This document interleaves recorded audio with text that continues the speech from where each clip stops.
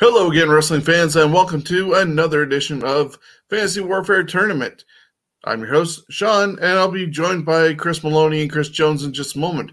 Today's episode, we're going to be looking at the greatest performers of WWE, or WWF, should we say, in the 80s that never won the title, thanks to Hogan having it for 3+ years. 16 guys are entered. Some of them you may agree with being in there and should have had the title. Some you might not, but we'll see how it all shakes out. And we start with our panel with Chris Maloney of CWN. How are you? I'm good. I finally made my first pick. So if you saw me coming on air, that's what I was doing. So circling my first pick. So I'm good. Busy, but good. Yeah, kind of busy as well. Today was actually my 10th anniversary at my current place of work. So they had a celebration for me. So it was a relaxing day, but busy. Did you have cake? Yes. Actually, no. We had apple crisp. Even better. Desserts over cake. Jonesy, you're in Niagara Falls and still just a circle due to technical issues, but how are you? I'm doing fantastic. What does me and John Cena have in common right now? We can't see you. That's correct. See, and that's why people need to try and defeat me when we go back to the game show. You'll have crazy questions like that. So, guys, what do you think about tonight's tournament and any hard... Well, I actually should show the video of what we're going to go through first, and then Chris Maloney, you can break it down. Then we'll find out what your thoughts are. So back in just a second.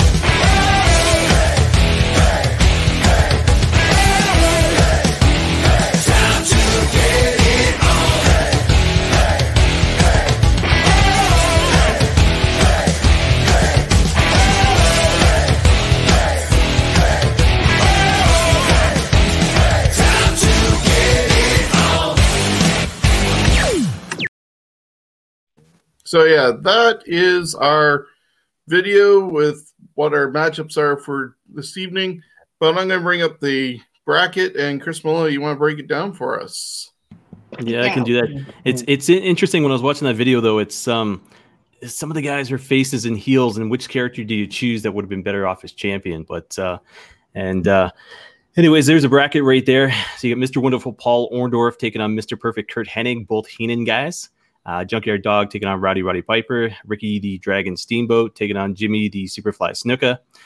Greg the Hammer Valentine taking on the $1 Million Man Ted DiBiase. Tito Santana, Ravishing Rick Rude going at it. Dusty Rhodes, Hacksaw Jim Duggan. George the Animal Steel and King Harley Race. And then Jake the Snake Roberts and Don the Original Rock Morocco. So it's going to be an interesting field here. Yeah, so Jonesy, before we get started, anything popping up that would be interesting or difficult for you to figure out? So what the fuck is Duggan doing on this list? Well, I know there was a couple that I questioned as well, but I saw this picture that inspired me to do it. This one, I'll just quickly pop it up. It appeared on Facebook, and it had the 16. Instead of going through and trying to find other guys, I know there's guys like maybe Beefcake, Bam Bam Bigelow, Boss Man. You know, those guys could have had it. If you want to go lower with Tugboat, but Earthquake. There's so many guys. Wolfman would have been a better pick, though, don't you think, than Duggan? Yeah, well, blame the person who inspired my thought on it and created that picture. I will. That allows us to do another one another time with those guys that I just mentioned. Even a guy like Akeem, One Man Gang, he could be in there. You never know. So other than your thoughts on Duggan, anything else pop up to you? I only kind of made a choice in the first round, but I think I'm going to be switching my decisions around because a lot of these are actually hard once you kind of dive into them because, I mean, the guy, JYD and Piper, I mean, you want to go with the obvious choice of Piper, but when you look at JYD, he's a big freaking guy, and he looked like he could have done one hell of a job as a major heel or a good guy champion. And I believe Watts did that in the UWF Mid-South. When you're looking at it as in WWF, they wouldn't have had a black champion back then. And then Chris Maloney, before we dive in, anything pop up to you? This is a dual show. I didn't know we're doing wrestling trivia as well. Yeah, I hit the wrong one. It is interesting because you talk about the JYD, but there's a lot of reference to a lot of guys out there on the scene right now. As far as guys like Willie Mack, remind me a lot of JYD. And then a guy like Big E, even, you know what I mean? So it'll be interesting. I mean, I know who I'm picking there, but it's gonna be tight for a lot of these. Yep. So we're I know I got my first round figured out, but it'll be see what it goes forward with. I'm not sure who's going to make it to the finals. Definitely looking to do another one in the new year with a different arrangement of guys. Maybe a couple of these survive and go back in. But we're starting off with round one, match number one, Mr. Wonderful Paul Orndorff against Mr. Perfect Curt Hennig. As Chris Maloney pointed out earlier, both were managed by Bobby Heenan. So we'll see how it goes down. Paul Orndorff was born October 29th, 1949, 6 feet tall, 252 pounds, debuted in 1976, and retired officially in the year 2000. He was trained by Hiro Matsuda, Bob Backlund, Eddie Graham, and Jack Briscoe. So some of the accolades he received: Cauliflower Alley Club in 2016, WWE Hall of Fame in 2005, the Lou Thez Hall of Fame in 2017, NWA Hall of Fame in 2009, PWI Feud of the Year in 1986 against Hulk Hogan, Match of the Year in 1985, WrestleMania 1 main event, Most Hated in 1986, number 38 in PWI 500 in 1993. As far as titles went, he was an AWF champion one time, Georgia Championship Wrestling National champion for the NWA 3 times, National Wrestling League Tag Champion one time, UWF Southern States one time, WCW TV Champion one time, NWA WCW Tag Team Champion 3 times, twice with Jimmy Superfly Snuka, and once with Pretty Paul Roma as part of Pretty Wonderful. Then when we look at some of the things he did in WWE or WWF at the time, and challenging Hogan and stuff like that, he joined WWF in 1983. As I said, he main evented WrestleMania 1 against Hulk Hogan, teaming with Roddy Piper to go against Hogan and Mr. T. He turned on Hogan in 1986, which led to the main event of the big event happened in Toronto at the CNE. And he last appeared in the main event of Survivor Series 1987, a part of Hulk Hogan's team in the main event. Things had gone sour with Bobby Brain Heenan. He brought in Ravishing Rick Rude and Obviously, the two personalities were not going to gel well in the Heenan family, and he turned face and eventually left and joined WCW. He had a lot of attempts at the WWF title from Hogan, but was never successful. Then, on the other side of things, another guy who was managed by Bobby Heenan had attempts at Hogan in the late 80s, early 90s, and that's Curt Hennig. Born March 28th, 1958, died February 10th, 2003 at the age of 44. He was 6'3", 257 pounds, debuted in 1980, and was trained by Vern Gagne and his father, Larry the Axe Hennig. So some of his accolades include a Lou Thesz Hall of Fame in 2007, WWE Hall of Fame in 2007 as well. I was there for that at the Fox Theater in Detroit, part of WrestleMania 23 weekend. Pro Wrestling Hall of Fame in 2015, PWI Most Improved 1987, PWI number 9 in 1993 of their 500 list, number 55 in the PWI years in 2003, and number 98 in PWI 100 tag teams of 2003. Titles he held: he got the AWA world title one time, a tag team champion there in the AWA was Scott Hall, Future of Wrestling champ one time, iGeneration champion two times, main event championship wrestling one time, Pacific Northwest Wrestling, NWA Pac Northwest champion one time, NWA Pacific Northwest Tag Team champion three times. So in WWF, he'd been there early in 81 to 83, but then left and went back to the AWA. He won the AWA title there, defeating Nick Bockwinkel in 87. He returned back to the WWF in 88 as Mr. Perfect and was then managed by Bobby Heenan. Eventually was managed by John Tolos, but that didn't last long. He remained undefeated in WWF until WrestleMania 6 when he lost to Brutus Beefcake, of all people, in Toronto. His vignettes to come in, he was a multi-sport perfectionist, doing all those vignettes, including one with Wade Boggs, who ended up inducting him into the WWF Hall of Fame. He feuded with Hogan in 89 and 90, including taking the WWF Championship with Lanny Poffo and destroying it backstage during Saturday night's main event. He was one of the last guys standing when Hogan won the Royal Rumble in 1990, but never got the title.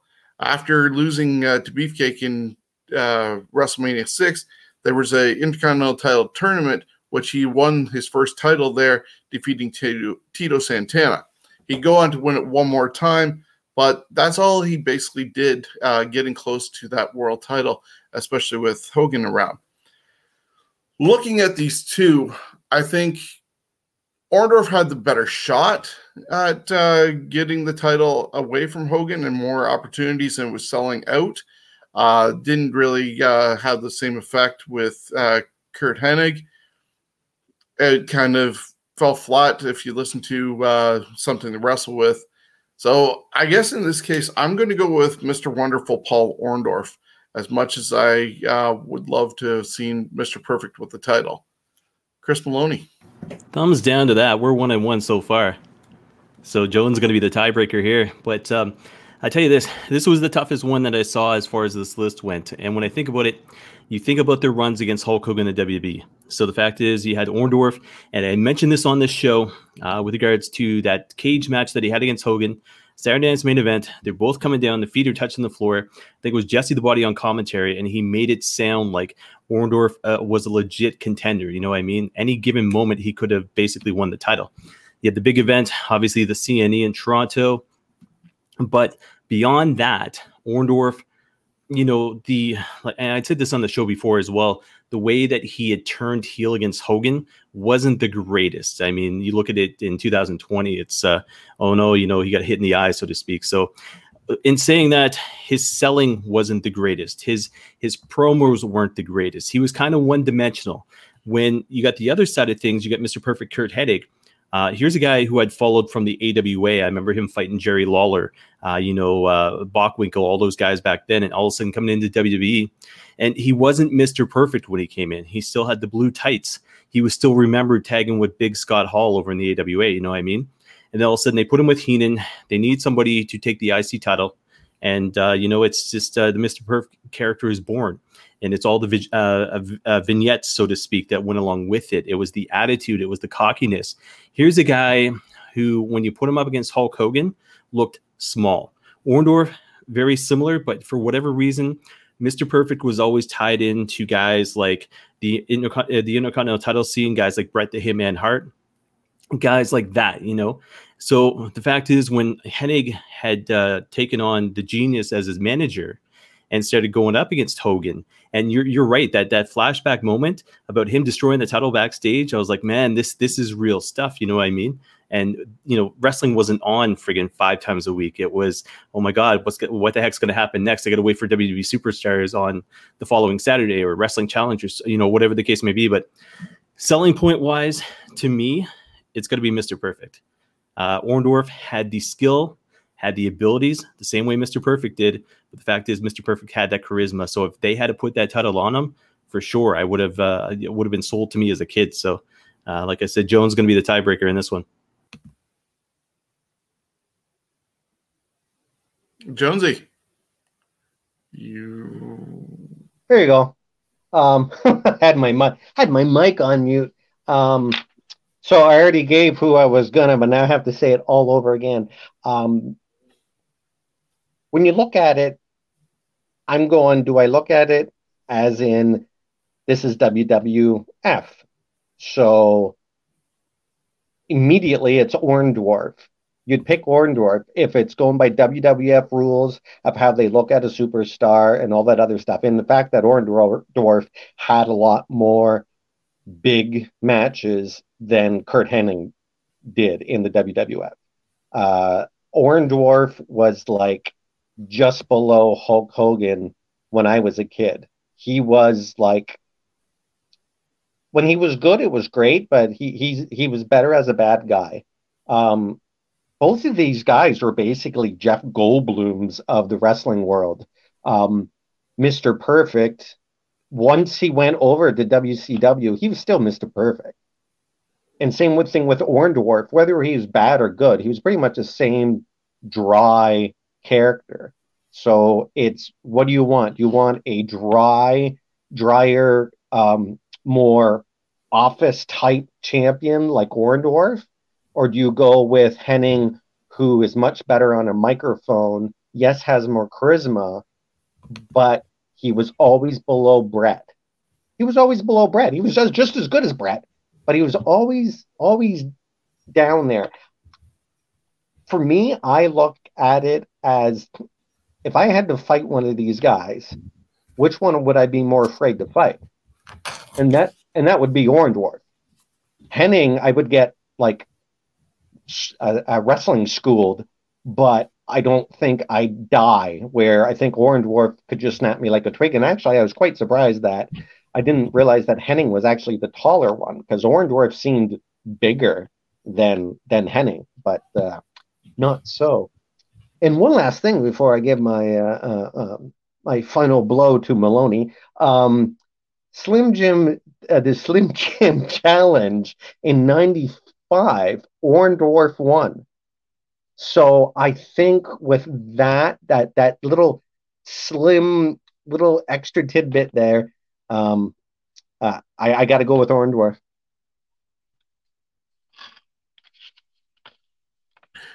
Yeah, that was the kind of interesting thing. When I did my original list for first rounders, I actually talked myself just out of voting for Kurt. I had Hennig picked, but just thinking of how the the big event in C&E, and how close Orndorff got so many times compared to Hennig, that's why I went Orndorff. But yeah, so Hennig unfortunately is out. Orndorff is moving on, and it brings us to our second matchup. The Junkyard Dog taking on Rowdy Piper. Chris Maloney, you want to start this? Well, that kind of sucked, I tell you that much.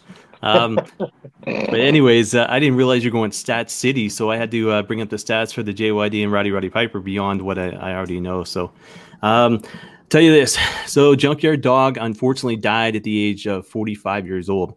Very young as far as a wrestling career went. The cool thing about JYD is when you look at him, he was able to, and you guys talked about this, the size of him, 6'3", 280 pounds. And this was a guy wrestling back in the 80s and the 90s. So basically, when you go into his Wikipedia, it talks about him be able to slam guys like the One Man Gang, Kamala, King Kong Bundy, no problem at all. But early career was 76 through 80. NWA Mid-South was with Bill Watts, 80 to 84. WWF was only 84 to 88. So 4-year spans for every single one of these. The last one that he had actually done before he went indies for a year was WCW NWA, and that was 88 through 93. So that was only 5 years. The thing about the Junkyard Dog, though, was the impact that he had as far as the wrestling business as a whole went. I mean, I think he was one of the guys, part of that Shockmaster deal, wasn't he? Or am I making that up? Was he part of the Shockmaster gimmick? No. Okay, so he wasn't, but he was around at that time, though. Might have been, but that was Sting and British Bulldog. Oh yeah, okay. And then Sid, I think Sid was maybe Sid. The other guy, but it was around that time. So JYD was always around those big moments. King Harley Race, obviously WrestleMania 3. He was one of those guys that, if I don't even think, because he was babyface, I think the whole time he was WWE. So the fact is, him and Hogan would have never went at it. I think they had tagged, because I remember Hulk Hogan doing the whole JYD gimmick. I think it might have been Saturday Night's Main Event. But the fact is, to me, JYD, as big as he was, unfortunately, was nothing more than a gimmick. And because he was babyface, and because of the years that I had mentioned between 84 and 88, it was always Hogan territory. You know what I mean? So he had no chance at all unless they had turned him heel. But how do you turn a guy as popular as the JYD? And there's other guys in this tournament very similar that popularity wise. But the fact is, JYD to me was nothing more than a gimmick because he was a babyface. The other side of things, you got Rowdy Piper, who basically was one of the greatest heels, and being able to be part of that first WrestleMania ever. Going on to WrestleMania 2, Boxing Mr. T, WrestleMania 3, Adrian Adonis, 93,000 people. The barber, Brutus Beefcake, gets his gimmick, basically enshrined at WrestleMania 3. But Piper was basically as big, or not even bigger, than Hulk Hogan for those 3 years. Obviously, he goes Hollywood, but he comes back WrestleMania 5 and does the whole Morton Downey Jr. gimmick. WrestleMania 6, Bad News Brown. WrestleMania 7 was... Did he fight at 7? No, he was out because of his motorcycle accident and in the corner of Virgil. Oh, yeah. WrestleMania 8, Bret Hart. WrestleMania 12, Goldust. You know what I mean? And it goes on and on and on and on. Won the Intercontinental Championship, obviously, off of the Mountie at the Royal Rumble, I think it was. Wins the Tag Team Championship with Nature Boy Ric Flair. And this was basically when I think he was in his 50s. So the two guys, sitting there, iconic as they were for the NWA and Mid-South and everything else, the fact is Piper had a legacy and a legend behind him before he even landed WWE. And then he went to WCW. He made the best of it, returned to WWE. But the fact is, when it comes down to it, Piper would have sold better as a heel champion, not a babyface, but as a heel champion, than the JYD had the opportunity to. So in saying that, if we're talking straight up WWE, WWF, it's hands down Piper, just for the legacy that he had, because JYD, like I said, within those 4 years, never stood a chance to. I mean, that's Hogan territory right now. It's unfortunate. Well, that is tough to argue. See, with JYD, I do view him as looking more like a champion than Piper.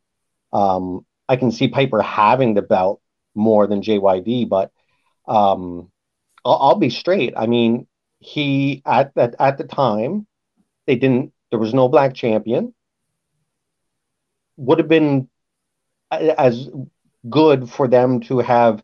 For me, it would have legitimized wrestling a little more if they had more than just white guys winning. So for me, in that aspect, I think he gets that advantage. And I think would have been great as a heel. And they could have turned him heel. And again, not to be an ass, but he's black. He can carry out looking mean easy because the way that he looks. Piper looks mean, but which were you more scared of, and which one would be more legitimizing to you? I think it'd be JYD. And I mean, the guy was more entertaining to me in the ring as far as wrestling than Piper was. Piper has everything else as far as I'm concerned. But as far as looks and that as a champion, JYD. He had a great body. He could move. He was great with fans. But again, if he didn't open his mouth and just did the wrestling and came down, you would have thought he was a bad guy. And definitely Piper, to me, I think he was better as a bad guy, but his legacy, because he was turned into a good guy, cemented his legacy. Again, in the WWE world, though, unfortunately, it would have been Piper. And the fact of, as I said, he was boring in the ring as a wrestler, but so was Hogan. And so I want to say JYD, but I have to go with Piper only because Piper does fit it more as far as having everything, except he didn't have the body like the other guy, like JYD did. And JYD had more height and a hell of a lot more weight. And he was actually 2 years younger, JYD was. The last thing on it, Piper to me was the Bobcat Goldthwait of wrestling, the way he talked. And on a microphone, he was like a Bubba Dudley on a mic. So, God bless JYD, but Piper. Well, this is our first 3-0 sweep. JYD in a different time, even like 4 years earlier, could have been a champion potentially. But by the time he went to Vince, there was a lot of outside issues, personal issues with demons. He was definitely not in the same shape as he was when he was top babyface in Watts' territory. If you listen to some of JR, whether it was his first book or especially his first book, but Slobberknocker or his podcast, he did talk about JYD and how things went downhill, unfortunately, for him by the time he went to Vince. And he walked out on Bill Watts for the money. Piper, he had a big feud with Hogan, but Piper's, I guess, ego in a way wouldn't allow himself to job out to Hogan and just be another statistic to Hogan's whole win-loss thing and who he took out. So that's one of the reasons why Piper was probably away from the title after his one big feud, but he also did the tag team stuff. Like, they kept him away because those two could not agree to work together well and not be squashed like Hogan does to a lot of his opponents. Look at what happened with Hogan and Shawn Michaels in 2005. They couldn't even agree to do a best 203 because Hogan backed out after the first one. So Piper was smart in that regards, but looking at both their careers, I would love to have seen Piper get that title, and that's why it's a 3-0 victory there. Moving on to matchup number 3. Hold on, I got to make reference to one thing. That match at SummerSlam between Hogan and Michaels, That boot that Hogan gave to Michaels, holy crap. Guys, you want to see something that's comical in wrestling, but at the same time says F you to Hogan? Look that up. That's, to me, iconic. Michaels oversold for a specific reason because of that backstage heat that they had. I believe Bruce Pritchard covers that on Something to Wrestle, and it was interesting, the background to that. But matchup number 3 has Ricky the Dragon Steamboat taking on the Superfly, Jimmy Snuka. Jonesy.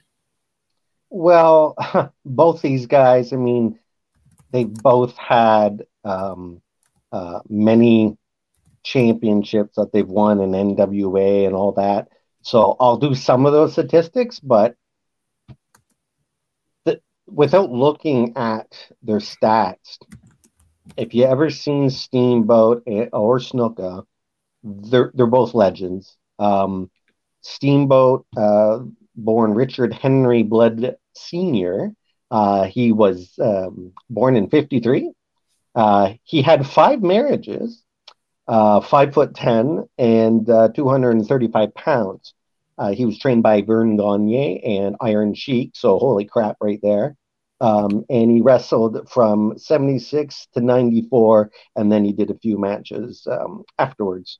Tons of freaking belts, NWA, Champ once, PWI, Match of the Year, etc. So, I mean, he won the big one in WCW once he left WWF. So to me, that's almost as good as a WWF belt, if not better, really, when you think about the wrestling that they had at that time in NWA compared to the WWF. I thought at that time WCW had much better wrestlers than WWF did. But anyways, I'm just, okay, that's other notes. So down to Snuka. He was a heel for many years, and then he turned good, and I think it was a Hogan match or something that he turned good. He looked dirty and strong, and I don't mean that in a bad way. I mean that as like a savage, with his hair all crazy and what he wore. He played himself more as a big man than he actually was.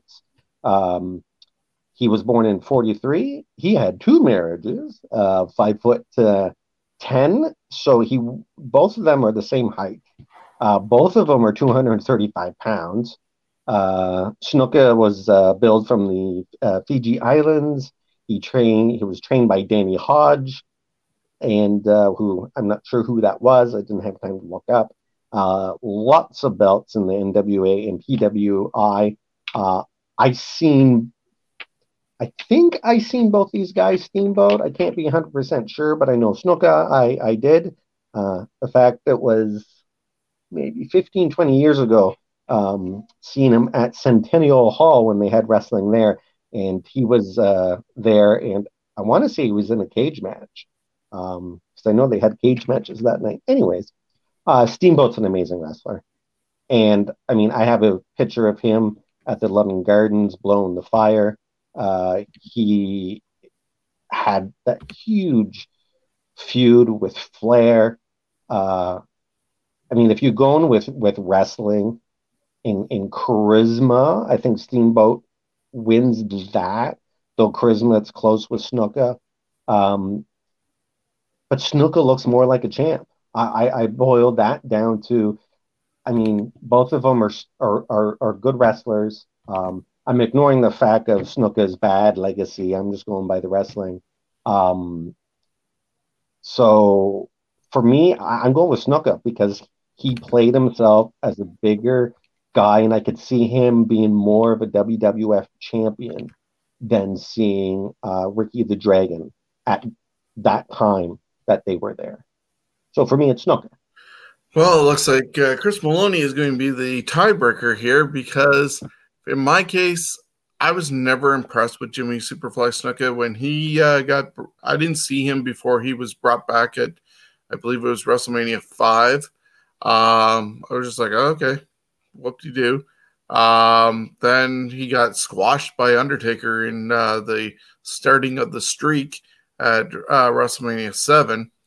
And yeah, just he never really caught on to me. Of course, people who listen to either Scumbags Wrestling Podcast or have followed us on this format here with the Fantasy Warfare Tournament know that Savage is my guy that got me started. But who was on the other side of that? Ricky the Dragon Steamboat, getting his neck broken with the ring bell. They had the greatest match that people thought of for the longest time at WrestleMania 3 against each other for the Intercontinental title.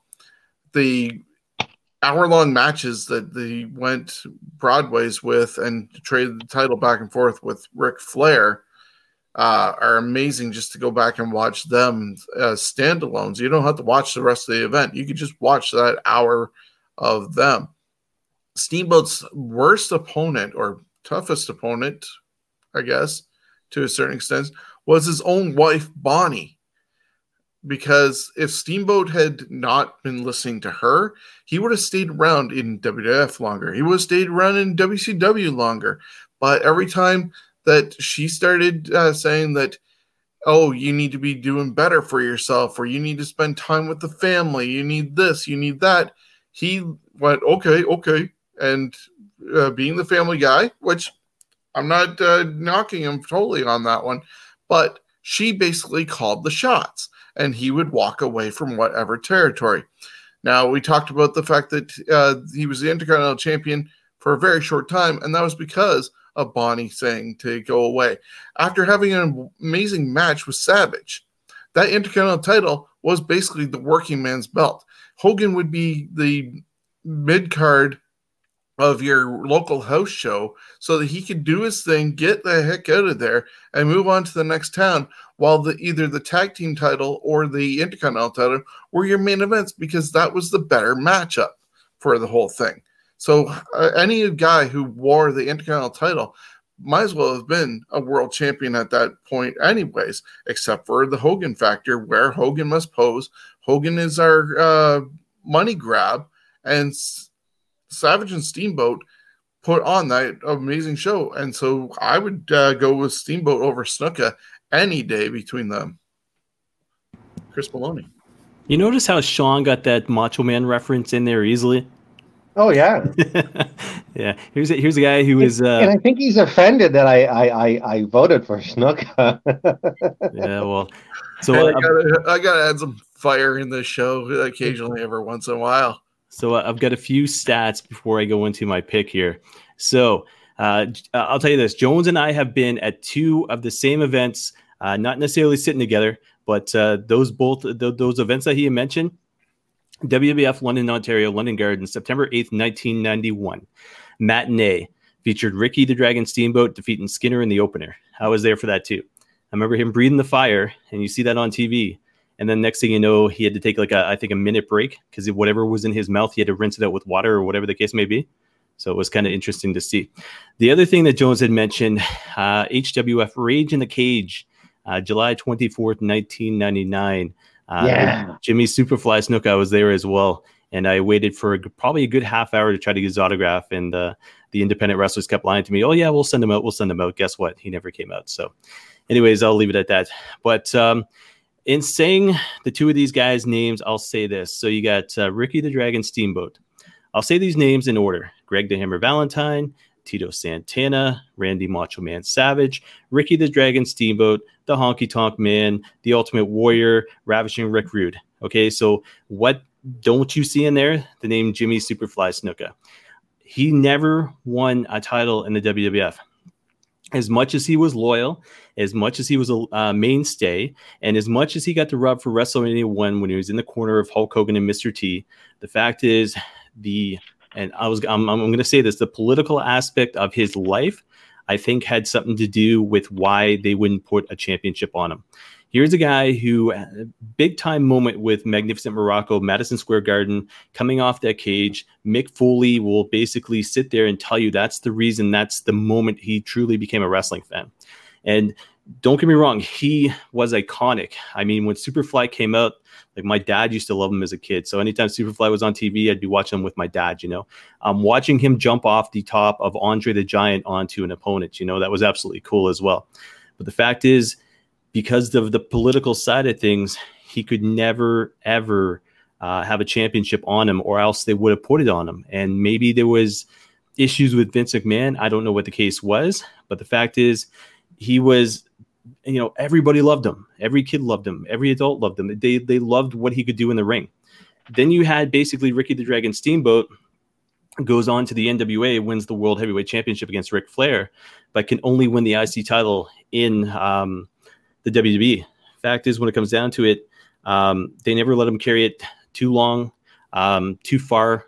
The aspect of the choreographed match with Macho Man, George the Animal Steel in his corner, that whole thing with Macho Man, Elizabeth, everything else. Honky Tonk Man beating Ricky the Dragon Steamboat to win the title off of him.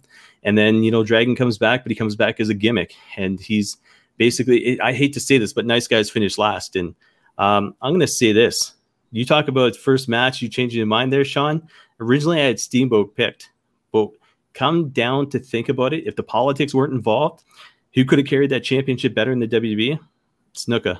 So I got to go Snuka. There we go. See, that's the interesting part with this, when we are actually able to sit down and hear the other side of things and what other people's point of views. It does end up getting you changed. That's two in just the first three matches that I know I've changed for my point of view. And yeah, who knows what else is going to happen in the rest of this tournament. Match number 4, Greg the Hammer Valentine taking on the $1 Million Man, Ted DiBiase. Greg the Hammer Valentine, born September 20th, 1951. He's currently 69 years of age, 6 feet tall, 243 pounds, debuted in 1970, and it's still active. People have just recently seen him in the audience of AEW on Dynamite when Cody and Brody Lee had their dog collar match, and did it in honor of Piper and Valentine's historic dog collar match they had over 30 years ago. He was trained by Ed Farhat and Stu Hart. He held a whole lot of titles, including the Alabama Wrestling Fed champion, one-time tag team titles with Brutus Beefcake there. AWA Midwestern Tag Team Champion 2 times with Jerry Miller. AWF Tag Team Champion 1 time with Tommy Rich. Bad Boys of Wrestling Champion 1 time. Maple Leaf Wrestling NWA Canadian Champion 1 time. And then Mid-Atlantic Wrestling for NWA and WCW. He was there a lot when he wasn't in WWF. And over there, he had the NWA Mid-Atlantic title twice, Mid-Atlantic Tag Team titles once with Ric Flair, NWA TV title twice, NWA Mid-Atlantic TV title twice, NWA US title 3 times, NWA World Tag Team Mid-Atlantic 4 times, NWA North American Champion 2 times, WWF Intercontinental Champion 1 time, which happened right here in London, Ontario, winning it from Tito Santana, and WWF Tag Team Champion 1 time with Brutus Beefcake. He is a member of the Cauliflower Alley Club, getting an award in 2018, Legends of Pro Wrestling Hall of Fame in 2011, PWI Most Hated Wrestler in 1975, 79, and 83. Number 49 in PWI 500 in 1992.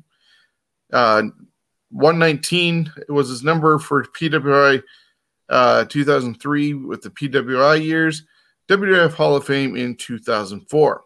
So he worked in WWF in 1979 to 78 to 79. WWF from 81 to 82, and then returned again from 84 to 91. In between, as I said, he went to Mid-Atlantic. He was the Intercontinental Champion, as I said, here in London. He won that from Tito in 84. WWF Tag Team title, they won in 85 with Beefcake and dropped it to the Bulldogs at Mania 2 in 86. He feuded with Ronnie Garvin in 1990, and then after that teamed with the Honky Tonk Man as Rhythm and Blues 90 to 91. Unfortunately, they never won any tag team gold, and he changed his whole look to be like a mixture of fat old Elvis and Roy Orbison, basically. And I think Jesse Ventura kept on calling him Boxcar. So that's Greg Valentine. Not much of a impact, should I say, in WWF. Then we look over at Ted DiBiase. Born January 18th, 1954, currently 66 years old, 6'1", 260 pounds, debuted in 74, retired in 93, and was trained by Dory Funk Jr. and Terry Funk. He's a member of the Cauliflower Alley Club as well. Iron Mike Mizuki, or I can't pronounce the name, 2010 award. WWF Hall of Fame in 2010. Pro Wrestling Hall of Fame in 2007. PWI Most Hated in 82. Number 17, PWI 500 in 91. And number 32, PWI 500, 2003, the PWI years vote. Titles, he worked in All Japan and won the NWA United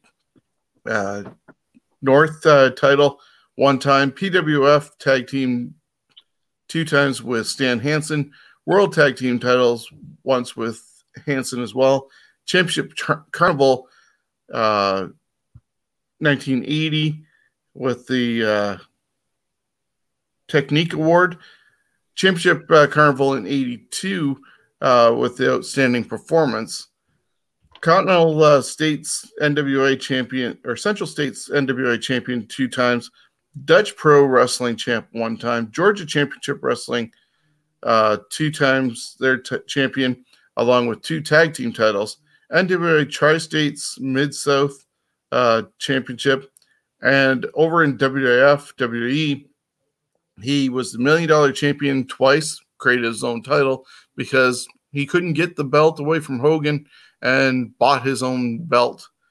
24/7 champion just recently with WWE. WWF champ 1 time, bought it, but it was never acknowledged officially in the records when Andre ended up handing it over to him. WWF North American champion 1 time. That was in his first original run before coming in as the $1 Million Man. WWF Tag Team Champions 3 times with Erwin R. Shyster, and he won the King of the Ring in 1988 when he just returned back to the WWF. So looking at these ones, for me, I have to go with Ted DiBiase. As much as Greg the Hammer Valentine won a lot of titles elsewhere, his WWF run was very mid-card and, well, tag team for that regards. But Ted DiBiase found himself in the main event scene for right off the bat almost when he first came in. He was that protagonist to Hulk Hogan at the time, and then with everything he did to get that belt away from him, it made the win for Randy Savage at WrestleMania 4 mean a lot more because he won it from a heel, even if he did have the help from Hogan, and but he overcame Andre. But DiBiase was that perfect heel in that position. So given the two, I'm going with Ted DiBiase. Chris Maloney. DiBiase's going 2-0 at this point. It's tough to put them against each other as basically old school wrestlers, because I think it'd be, it's like Piper Valentine, I mean, the stories that you hear about those two. And, the dog collar match was because of the fact that I think Piper kept chasing Valentine. He couldn't get a hold of him. That was the whole basis of the dog collar match or something like that. But again, two gifted old school wrestlers. Same thing with DiBiase and Valentine. The difference is 87, 88. You could basically light a flame off of DiBiase. He was that much on fire. Anything that he did with the vignettes, anything that he had done on the mic, Virgil being by his side, he's associated with Andre the Giant, trying to buy the title, WrestleMania 4, the whole tournament. When it came down to the final match between Savage and DiBiase at WrestleMania 4, it could have went either way. And this was back in the days before WWE Network, where you couldn't really watch it live unless you knew somebody with a satellite dish or you wanted to go to a bar. And in my case, I was probably about 10, 11 years old, so it wasn't happening, Fact is, when it comes down to it, DiBiase looked like a champion, sold himself like a champion, talked like a champion, and he was basically, in my eyes, the WWE version of Nature Boy Ric Flair. The character that Vince McMahon created for him, I tell you this, there's a lot of guys that try to replicate him. JBL was one of those guys who tried to replicate him. Montel Vontavious Porter, MVP, to a point, tries to replicate $1 Million Man Ted DiBiase. Alberto Del Rio, another guy. So the fact is, what DiBiase did on his own, his legacy without that title it means something, will always mean something. His theme music, the iconic laugh, the fact he couldn't win the title, so he bought his own championship.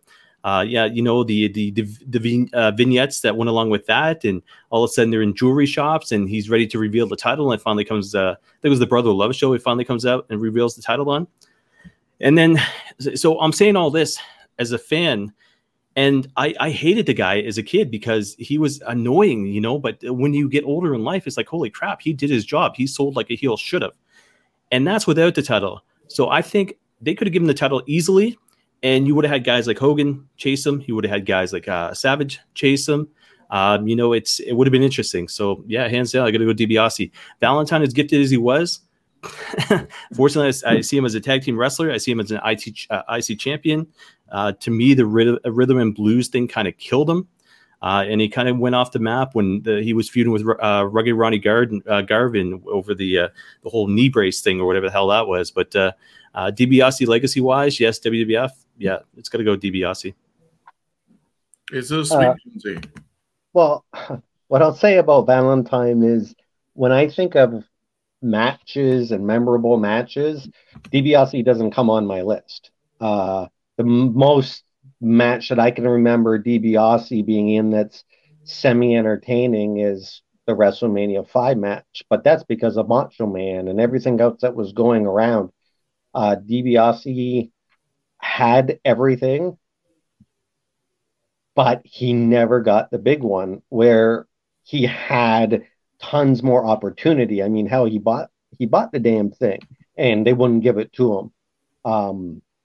I mean, my vote is for DiBiase just because it's hard to, like, if it was up to WWF, they would have gave it to DiBiase before they would have gave it to Valentine. So, but Valentine to me was the more entertaining one as far as in the ring. I just liked his style. He looked like a bum. To me, he was kind of like a Harley Race. He was dry on a mic, but he was very good. I mean, of course, the dog collar match, and Rugged Ronnie Garvin, that match at Royal Rumble 90, I think it was, is just absolutely off the charts. It is so good of a match. When people say, Ricky Steamboat and Savage at WrestleMania 3, I go, yes, it's a good match, but do I think it was one of the better matches at that time? No, I don't. When you only go a couple years over and you see a match like that, that's for nothing. It wasn't for a belt. It was basically, I think it was an I quit match or submission. They had used the submission, I think it was. But to me, I mean, I view wrestling a little different. I like the in-ring work that Valentine did. And as far as looking at the two, if I looked at Valentine and I looked at DiBiase, I'd rather freaking take on DiBiase than Valentine. Valentine would rip my arms off like a freaking ape taking a banana. So my favoritism goes to Valentine, but DiBiase, I mean, hell, he was featured in video game. Him and Andre were the finals that you had to beat. So, I mean, he had a lot more, I think, going for him in like the magazine and everything. You'd see more him over Valentine. So, Valentine to me, also, I've got to say one more thing. I think he fit in WCW a lot better. That was the style that he was doing more than WWF. I never thought Valentine fit in the WWF. Yeah, definitely a different vibe, cartoony. He's more of the down and wrestling side. He's more, I would say, kind of like a Dean Malenko. So our next matchup is Tito Santana taking on Ravishing Rick Rude. Chris Maloney. Interesting thing here is Santana debuted in 1977. He was in the WWE from 79 to 80 and then left. That I didn't know. So Santana went over to the American Wrestling Association, the AWA, then went to Georgia Championship Wrestling. So he was AWA 80 to 82, Georgia Championship Wrestling from 82, 83, and then basically came back to the WWE for the next 10 years, so 83 through 93. Past that, had a small run, looks like 97 to 98 in the WWF. That I do not remember. And then apparently was WCW in the year 2000. So some things I appear to have blocked it in my mind. But when it comes to Santana, one of the most gifted pure athletes in the ring. When I started becoming a wrestling fan, it was him as IC champion against, Greg the Hammer Valentine. Those guys there. Lots of charisma. Obviously, when you see a match with Tito and you had Gorilla Monsoon and Jesse the Body Ventura on the mic, Jesse was always making fun of Tito, but it's because he was so good. As where Monsoon was kind of putting him over as much as he could about all the wrestling moves that Santana could actually accomplish. Furthermore, from there, he goes on, and he was one-dimensional to me at that point. Then all of a sudden, Strikeforce happens, and it's like, holy crap, I can actually try to be a fan of Tito Santana at this point. But what happens is Strikeforce breaks up, Martel goes on to the model gimmicks, Santana kind of gets lost again. Then all of a sudden, he becomes El Matador, and to me, Santana was just that. He was one-dimensional again. The other side of things, you've got a guy known as Ravishing Rick Rude, who I didn't know till today. His actual real name is Richard Rude, just spelled a little bit differently. So, it's Rick Rude through and through. But he was born 58, died apparently, or not apparently, but unfortunately at the age of 40 years old. He only went by the names of Rick Rude, Ricky Rude, and the WCW Phantom, which I do not kind of remember as well, but trained by Eddie Sharkey. He was one of the Minneapolis boys. So when you talk about Mr. Perfect Kurt Hennig, the Road Warriors, Smash of Demolition, those guys, he grew up in that Minneapolis area. He was not AWA though. He was Championship Wrestling from Florida. WCCW. This is when the first time I got to see him. Pro Wrestling Plus here in Canada. Guy known as Ed Whelan used to play these clips. And that's where I get to know who Ravishing Rick Rude was. Jim Crockett Promotions, 86, 87. WWE, he was only there for 3 years, basically 87 to 90. Intercontinental Champion, basically beats the Ultimate Warrior WrestleMania 5, I think it was. Heenan holds down that foot, that iconic moment. Warrior ends up winning the title from him. But then all of a sudden, you get the Ravishing Rick Rude character. Guy was gifted on the mic, abs of steel, so to speak. Bobby the Brain Heenan behind him. And then he's got that mullet going on, and he cuts the hair.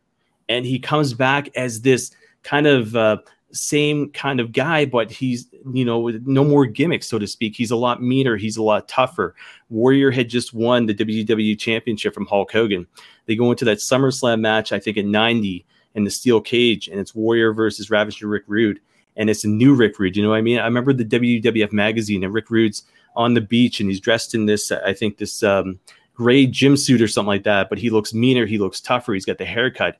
He looks like he's basically ready to throttle the Ultimate Warrior and could take the title. And all of a sudden he gets in the ring and he's the same kind of ravishing Rick Rude, who's, spot monkey, so to speak, where all of a sudden he's flying up against the cage and this and that. But personality-wise, between him and Tito Santana, it's going to be Rick Rude. Fact is, he had Bobby Heenan behind him. He was gifted. He had that personality, that charisma. And in saying this, he is the only guy in the history of wrestling to perform on Monday Night Raw and Monday Night Nitro at the exact same night. And guys, if you don't believe me, November 10th, 1997, Raw was still taping their shows. Rick Rude knew it was his last show and then appeared on Nitro. Almost as big as the Lex Luger moment, but to me, it was it's Rick Rude through and through. But just again, based on personality, it's like a DiBiase guy. Easily one of those guys could easily carry the company. So, yeah, Rick Rude's my pick. Jonesy.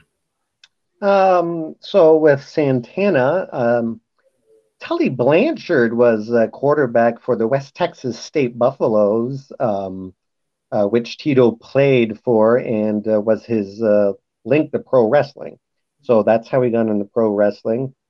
He played 1 year with the BC Lions, and he did wrestle one time in WCW, and he actually defeated Jeff Jarrett in a dungeon match on Nitro.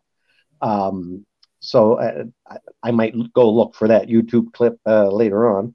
I mean, the guy had tons of belts, had run as IC champion. I mean, he done it all, and he did a lot of big matches, but they never really went anywhere with him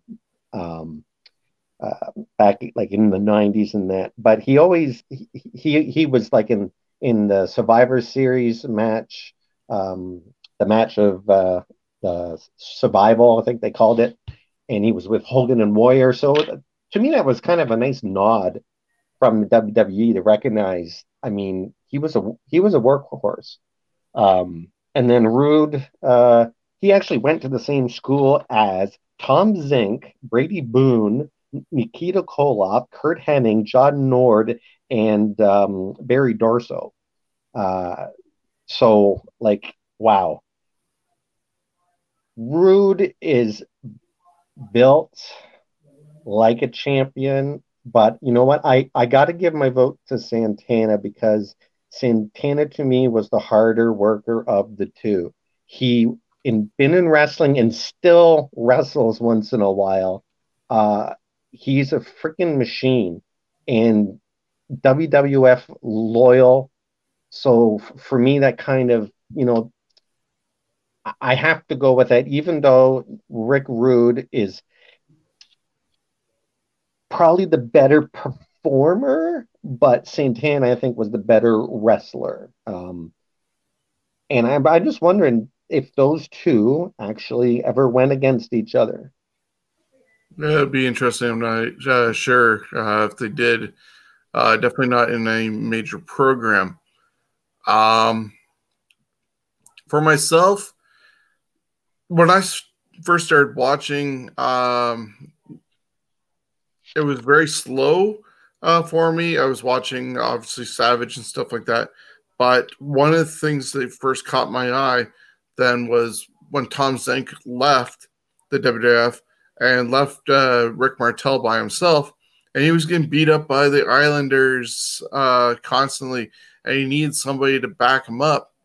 And along came Tito Santana, and here was Strikeforce. I love that team. They picked up the titles from the Hart Foundation, dropped them to Demolition at WrestleMania. And as you pointed out, though, Chris Maloney, they broke up at WrestleMania 5 against the Brainbusters because Rick Martel had just came back from injury, and they went a different direction with him. He became basically almost, I'd say, sort of the gatekeeper for certain level of guys, much like a Steve Lombardi did, Val Venus, Sean Waltman, all those guys.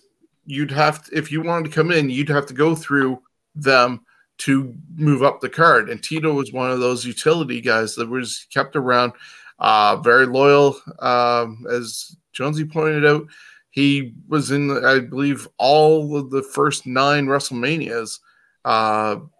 So he was consistent. It was a guy that they could rely on. But away from Strikeforce, Strikeforce was kind of vanilla as it was, but there was just something about them that it was awesome to look at and watch. But he was kind of vanilla.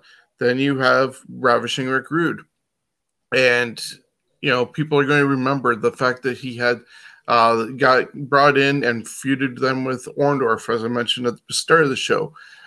He moved then on to Jake the Snake Roberts and was doing airbrush of Cheryl Roberts on his tights and everything that happened with him and Jake. You'll have to hear a Jake Roberts live show to know what was happening behind the scenes. But yeah, it's interesting, the relationship they had. But then, he had a feud with Warrior, turned into a feud with Piper. Just things that were memorable. I can't go back and say who Tito Santana had feuds with other than Rick Martel, and that didn't even get a payoff on pay-per-view. IC champion, Valentine, that whole thing.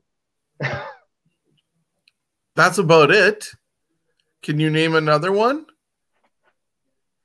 Like, he put over Shawn Michaels at WrestleMania. Yeah, but that wasn't a feud. That was him being a loyal utility guy for Shawn Michaels, one of his first things as a heel. So, he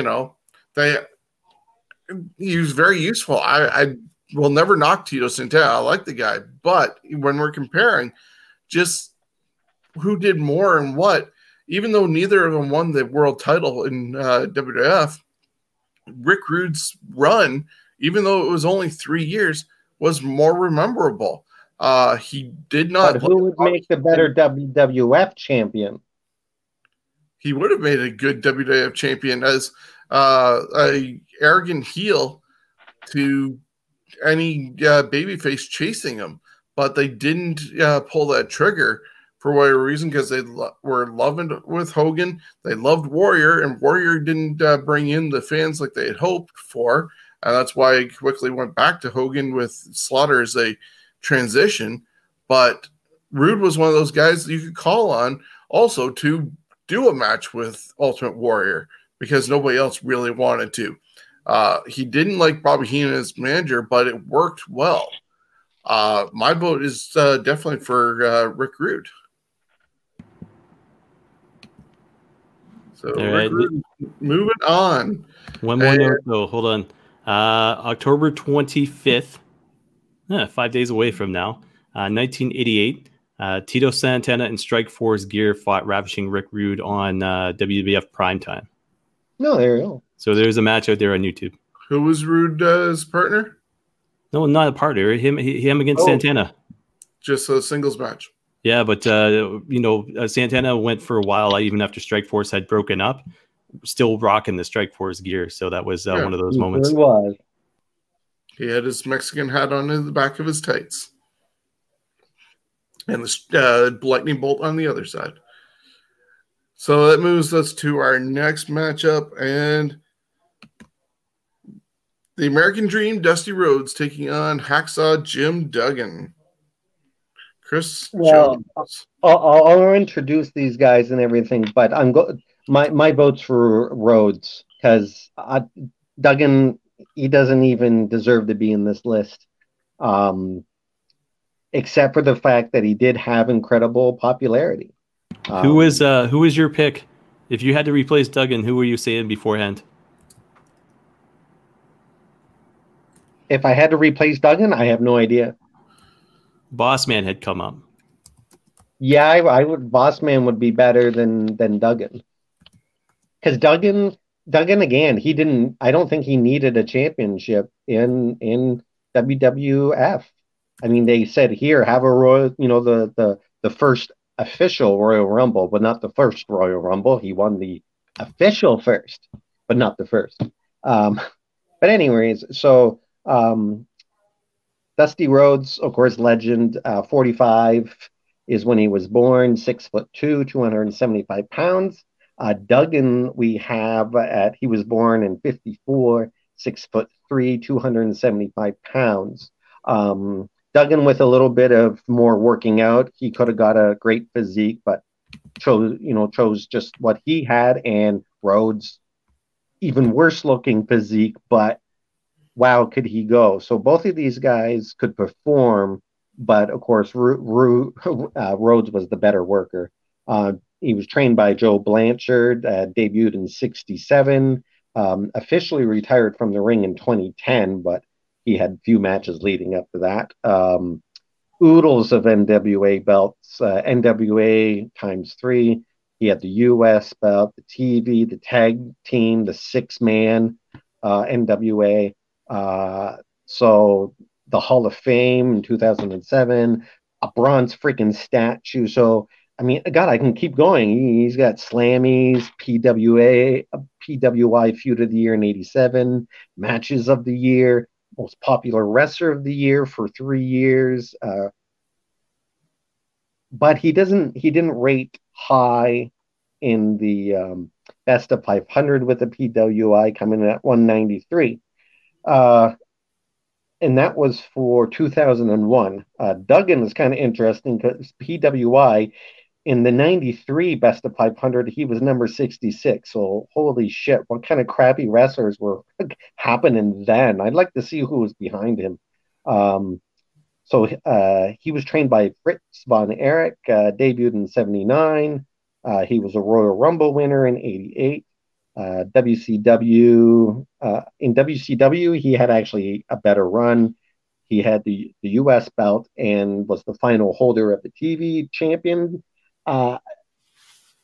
Duggan was more, to me, again, what fit in WCW. I thought he was much better in WCW as far as entertaining and just fit their product.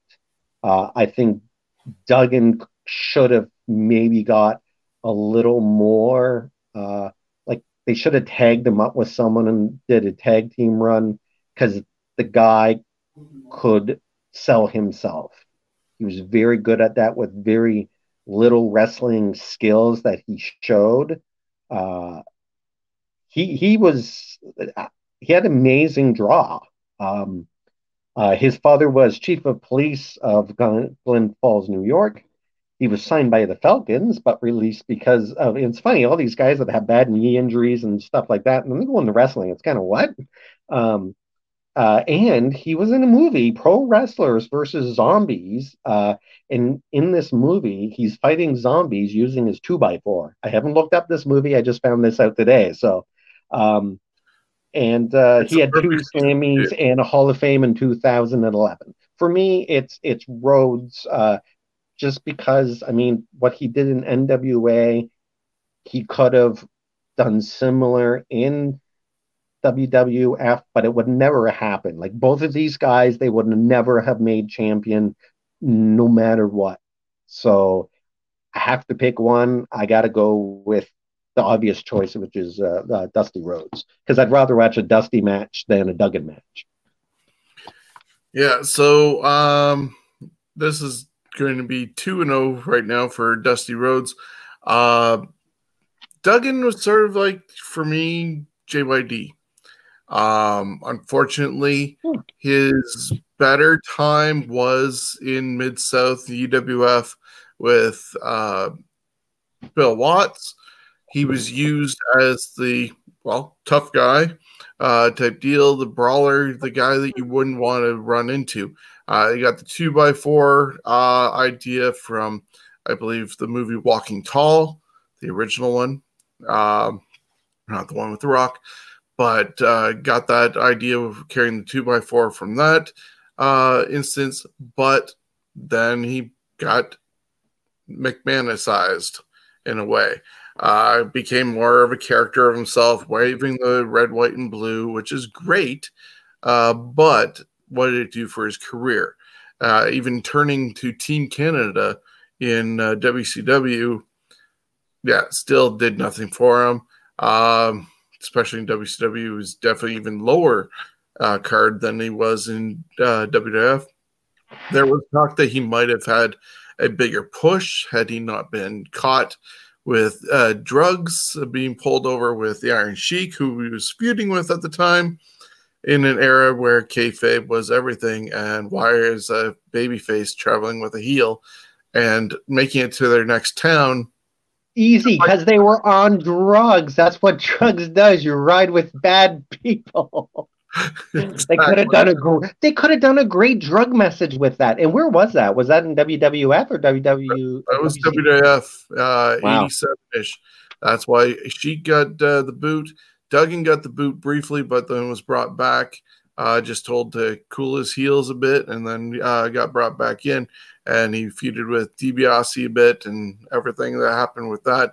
And then Andre. But yeah, his WWF career really wasn't that spectacular. He was a cartoon character. Dusty Rhodes, yeah, unfortunately, whatever heat was between him and Vince, suffered the polka dots and got Sapphire with them, but he was still Dusty Rhodes. Everything he did in the NWA was not forgotten. He was better off being in the South as opposed to working up north. But if given the opportunity and Hogan was out with a movie or whatever, Dusty could have been put in that position of one of the top baby faces to be either chasing the title or wearing the title, depending on how long Hogan actually stayed away. I would have preferred that. And of course, as we also know, in that time, anybody who came from the NWA or WCW up to Titan had to start lower unless your name was Ric Flair and work your way up. Dusty didn't stay around long enough and went back to being a booker in WCW, but I would definitely pick Dusty over Duggan.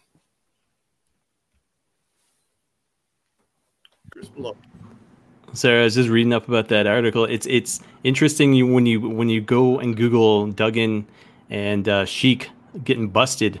The article actually comes up. So it was May 28th, 1987. They both got busted and suspended. Jim Duggan was only 33. I can't believe this. Iron Sheik in 1987 was 44 years old. He was old. Like, here's a guy. So you're talking 40, 41 years old when he dropped the title to Hogan. That's he's still in pretty good shape. And remember, he was at that Centennial Hall show. Yes, he was. He wasn't in that kind of shape. And Medway Arena. He waddled down and did his weight thing and then left, I think. Yeah. Medway, I got to meet him in Nikolai. There's a picture out there someplace. I got to see if I can find it. But anyways, back to Duggan and Rhodes. Duggan's one of those guys I will always remember for being king of the ring, for getting busted with the Iron Sheik, of course, for his feud with Andre the Giant and smashing the 2x4 over Andre and knocking him out. I think he did. Duggan was one of those guys who was all about the charisma, but championship material. He runs into that same category as I'm going to put this George the Animal Steel, who I know is coming up next, and as well as the Junkyard Dog, those type of guys who didn't necessarily need a championship, but were great to see on a card, mid card or openers or whatever the case may be. So Dusty Rhodes, it's a shame for what they had done to him. A lot of fans will remember him more for the polka dots. Tommy Dreamer, even to this day, wears the polka dots in the ring to, commemorate Dusty. But the fact is, this was a guy who was not made in the WWE. So hence the fact I think Sean had said when he came to the WWE, it's like, yep, you're starting from, the ground up, because you're not. And you put it this way too, Sean, because he wasn't Nature Boy Ric Flair. You know what I mean? He didn't have pull. To me, as a hardcore wrestling fan, Dusty, for everything he had done NWA, I would have liked to see him continue that when he got to WWE. But he feuded with Savage, but it wasn't the same type of feud he should have had. I think he feuded with Bossman, a couple other guys as well. But the American Dream, his legacy could have carried the championship easily. But the fact is, again, when it comes down to it, it's during that Hogan era, during that Ultimate Warrior, that Savage area. Vince's guys still being there. So another generation, maybe. But like I said, Duggan versus Rhodes, I got to go Rhodes. So it's a clean sweep for Dusty, and moves us on to match number 7 of the first round. George the Animal Steele taking on King Harley Race. George Steele, born April 16th, 1937, died February 16th, 2017 at the age of 79, billed at 6'1", 275 pounds, debuted in 67, and was still active until his death. Trained by Bert Ruby. He was also a teacher in Michigan. PWI number 267 of the PWI years in 2003. Pro Wrestling Hall of Fame. Cauliflower Alley honoree in 2004. WWE Hall of Fame in 1995. Wrestling Observer. Now, this is going to explain where I'm going. Worst feud in 87 with Danny Davis. Worst tag team in 86 with JYD. And most embarrassing wrestler, 87 and 88. Now, titles, he did have a couple, not many. Superstars of Wrestling Canadian champion one time. National Wrestling Federation champion one time. Grande Wrestling Alliance champ one time. And Big Time Wrestling Tag Team Champion one time with Cowboy Frankie Lane. Not much else as far as titles. Maybe it's because he didn't need them or whatever. He eventually was at one point a heel. And then he joined WWE and was WWF and was working with Vince and was, I guess, talking a little too coherent for Vince's liking, and he got scolded for how he was doing it. They did a take on an interview, and all George ended up doing was grunting and stuff like that, and just to go over the top and prove Vince wrong. And Vince was just like, nope, that's what we're doing, pal. And that's how George Steele was just more a Neanderthal with a fur coat on his back, a natural fur coat at that. And he became a face on the first ever Saturday Night's Main Event when he was in a 6-man tag team match with Iron Sheik and Volkov as his partners and got abandoned, I believe, against Ricky Steamboat and the U.S. Express. He got managed by Captain Lou Albano in 85 when that happened. He fell in love with Elizabeth in 86 and feuded with Randy Savage, trying to almost do like a King Kong and the damsel in distress, kidnapping Elizabeth a bunch of times. Probably his biggest match was against Savage at WrestleMania 2. We talked about the fact that he helped Steamboat get the title off of Savage at WrestleMania 3, and that was his involvement there, just being a ringside guy. In 88, he started carrying a stuffed animal called Mine, which is just a little furball thing with some gangly arms and shaved head, just like him. So that was available at the merchandise or in the catalogs in the WWF magazine. He left in 1990 during some cuts financially after he was out of the ring and was just doing some agent stuff, but then quickly got brought back and worked as an agent until about 98, 99-ish, and he left. And after that, he made a couple of appearances in WCW, TNA, and even back in WWF on a reunion show before he passed away. And he's taking on the King, Harley Race. Born April 11th, 1943, died August 1st, 2019 at the age of 76. 6'1", 253 pounds, debuted in 1960 and retired in 1990. He was trained by Buddy Austin, the Zbyszko brothers, and Ray Herseth.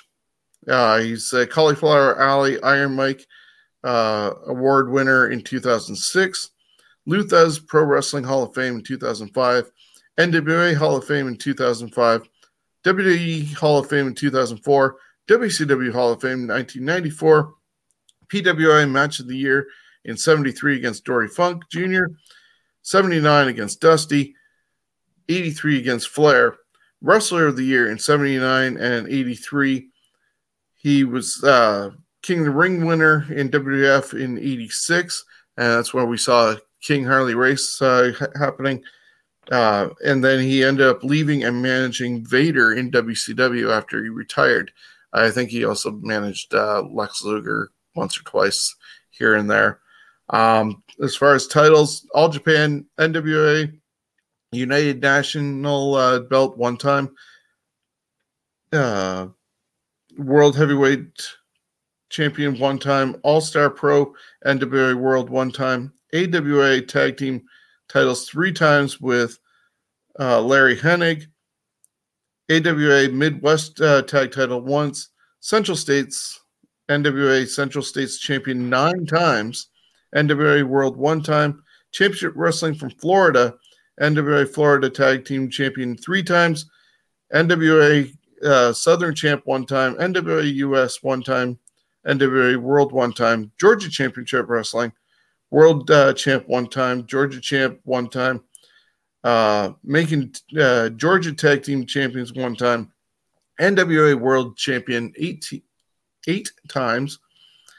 So yeah, just a lot going on with that. George Steele was a joke in WWE or WWF. Harley Race was not at his peak in WWF, but they at least acknowledged him to the fact that they allowed him to be named the King of the Ring.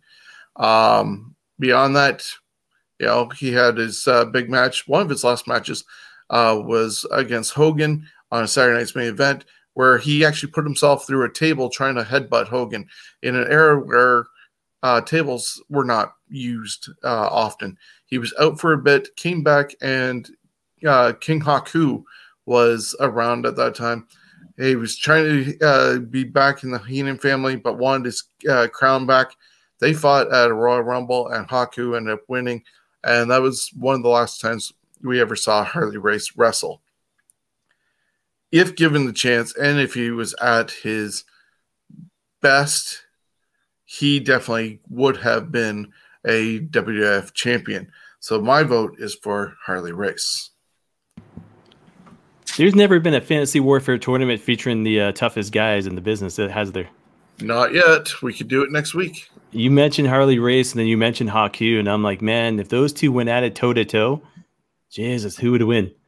But we're talking legitimate tough guys. We're talking like the backstories and the stuff you hear outside of the ring, not Shawn Michaels getting beat up by 6 Marines or whatever the heck. It was stories like you hear about Ming, Haku, and even Piper, and Jonesy had talked about guys like Greg the Hammer Valentine. Like he was one of those guys legitimately that I can't think of anything else he would have done in life other than being a wrestler. He just looks like a wrestler, I said all that because I'm going to keep this short and sweet. Dusty Rhodes, Hacksaw Jim Duggan, take those names, reverse them with George the Animal Steel, Harley Race. It's the exact same thing. It's you've got George the Animal Steel could never carry that championship. He was basically buckled by Vince McMahon. And then you've got Harley Race and all the accomplishments that he had accomplished prior to the King Harley Race character. Harley Race had once said that he didn't mind the King Harley Race character. First of all, you get to hang out with Bobby Heenan. Second of all, you get to be on a national stage in 93,000 against the JYD at WrestleMania 3. But the thing is, he said a lot of fans remember that King Harley Race character. You know what I mean? So he wasn't, he didn't hate it. Where much you talk about George the Animal Steel, and his face kind of went sour anytime he had to play that performance. You know what I mean? So anyway, short and sweet. Yeah. King Harley Race to move on here. Jonesy. Well, I love George Animal Steel. Some interesting tidbits about him. Do you know how he got the green tongue? Clorette's breath mints. Green Clorette breath mints is apparently what he used. He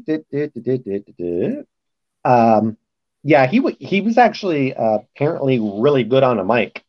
So he could have passed as a champion if he had a different gimmick. If we're going by George the Animal Steel, then Race gets it. But if we're going by George Steele, that could be polished up a bit because he was a bad guy when he first started, and he was a pretty good bad guy. He had tons of great feuds and some brutal matches with like Gorilla Monsoon, and so I think that he fits more of an older WWE champion. I'd say if he was around maybe in the 60s, then definitely, because he was a big guy. It wasn't like he was super fat. He was just a big guy. So you put on those big ass pants on him to hide some of the weight, then you got a guy that looks like he could kill anyone. To me, George Steele would look more like a WWF champion, where Race, he's more NWA. He's gritty. I don't see Race ever being a WWF champion, but could he pull it off? Absolutely. But at that time, again, he was Broken Harley Race. To me, in a way, it's kind of tough. I want to go with like Race, but a part of me wants to go with Steve, even though I don't think it matters now. But hey, but I have to go with Race only because I can't imagine George the Animal Steele. Again, if we weren't talking about the animal, it'd be a little better. Yeah. In another couple little things about Steele. He was in, of course, the movie Ed Wood. Check it out; it's a wonderful film. And he actually did a short film, him and Greg Valentine, and it was called In Something Fishy. It was about two former wrestlers owning a fishing camp, and it was actually a pilot for a TV series that never happened. So I haven't Googled this either, but it was called In Something Fishy. Okay. And we got, I can see we got our I can't even think of the word I'm looking for. Crack staff. Yes, we got a crack staff watching or looking. Well, he needs to take a time out from that at the moment because we're moving on to a final match of the first round with Jake the Snake Roberts taking on Don the Rock Morocco. What do you got there, Chris? Well, I'll go into it in a second here. Who was the guy that we're talking about who's fighting zombies apparently? That was Duggan. Jim Duggan. Oh, Duggan. Okay, yeah. So when I need a break to watch some stuff, I know where I'm going. There you go. Anyways, yeah, we got interesting. I didn't know this until now. So 6 years difference between Don Morocco and Jake the Snake Roberts. Morocco, born September 10th, 1949, debuted 1970, retired 1995. So only 25 years. I best know him for obviously the Magnificent Morocco. I think he was part of that infamous storyline with King Kong Bundy, splashing Hogan in the corner there. I think it was Morocco who was holding Hogan, face to face as Bundy had come up and set up the WrestleMania 2 match. Morocco was also the guy who took the infamous splash from Jimmy Superfly Snuka. Him and Fuji, the gimmicks, so to speak. Fuji Vice, I think. Yeah, Fuji Vice, they called it. You go back and watch the skits on YouTube. It was absolutely phenomenal because of the fact that it was they went hand in hand. It was like Bobby the Brain Heenan and pretty much any one of his guys. Fuji and Morocco were just something to see. It's like Heyman and Lesnar, so to speak. But saying that, Morocco, besides that IC title, he had won King of the Ring 1985, inducted WWE Hall of Fame 2004. Pro Wrestling Hall of Fame 2014, still currently living, 71 years old. Apparently is still in Honolulu, Hawaii. Biggest thing about Morocco is the gimmick change. So he went from the Magnificent One into Don the Rock Morocco. And if you want to get the best version of that guy, check it out. I think it was WrestleMania 4 in the tournament. and he come out, and I think Superstar Billy Graham was his manager. They had the whole rock and tie-dye thing. Morocco was just completely jacked. I mean, he took the Magnificent Morocco and basically it looked like a 200-pound cruiserweight, and then basically came out as this jacked 300-pound guy who, you know, possibly could have made Hulk Hogan look small. And I think, was he on Hogan's team's 87 Survivor Series? Yeah, he replaced Superstar. He was supposed to be part of it. Superstar got injured or whatever was going on with him, hip replacements, and Morocco took his spot. Yeah, so if you want to see size comparison between those guys, and this was also a team that had Bam Bam Bigelow as part of that as well, Orndorff, and then I'm forgetting the fifth guy off the top of my head, but the fact is, Hillbilly Jim. Was it Hillbilly? There's no way that I got to Google that. I don't think it was Hillbilly, but 87 Survivor Series. Anyways, when it comes down to it, is this Morocco as a face? I could have seen him as WWE champion easily because of the fact of who he had been associated with when they made him a face. As a heel, he just didn't have it. He had charisma, but it wasn't the over-the-top charisma like guys like Rowdy Piper and even Mr. Wonderful had. And saying that, the other side of things, you've got somebody who probably should have been, you know, passed away 20 times over at this point, and Jake the Snake Roberts. And I say that he's got his life together, so I can't say anything wrong about the guy. I've seen him in person quite a few times. Jake the Snake, 65 years old, basically debuted in 1975, officially retired 40 years later, so 2015. He is part of that whole Austin 316 era. Without Jake the Snake, we might not see the current, you know, version of Austin existing in WWE history there. But Jake the Snake, with regards to Don Morocco, Jake the Snake was more versatile in the fact that he would go wherever he needed to go. So WWF, he was part of 86 to 92, WCW, returned to WWF, that was 96, 97 during the whole Stone Cold Steve Austin thing, went to ECW, the independent circuit, TNA Wrestling, second return back to the WWE, so that was 2005, 2014, and then presently as the manager to Lance Archer there in AEW, still relevant. And, you know, Jake the Snake, to me, is one of those guys that necessarily didn't need that title. To me, he's like the Harley Race to Dusty Rhodes. He carried himself, and he didn't have that legacy beforehand. Now, he'd come up Mid-South-wise. I think Ted DiBiase, I think Duggan, and forgetting one of the guys who's JYD, I think was part of that group as well when he had come up. But when you look at the whole version of Jake the Snake Roberts in the WWE, going all the way from, you know, WrestleMania with Ricky the Dragon Steamboat to the WrestleMania with the Honky Tonk Man, you know, all the way into the whole Randy Macho Man Savage stuff. We're talking guy who was part of the WWE for like a very, very long time, seemingly, as far as the history lines went. He's one of those guys that don't necessarily could have taken the title off of Hogan, but definitely could have taken it off of Savage. Definitely could have fought a guy like Ric Flair. I think it would be interesting to see Jake the Snake as WWE champion, to see who they would have put up against him, to see how he would have carried himself as a champion. But to my knowledge, Jake the Snake has never won a Royal Rumble. Jake the Snake's never won a championship in the WWE. Jake the Snake's never won King of the Ring in WWE. Came close, but it didn't happen. So I got to say, vote wise, and Sean looks like he's ready to show something. But I got to say, vote wise, I got to go Jake the Snake Roberts. Yeah, just to go back to what we were talking about with The Rock being a part of Hogan's team.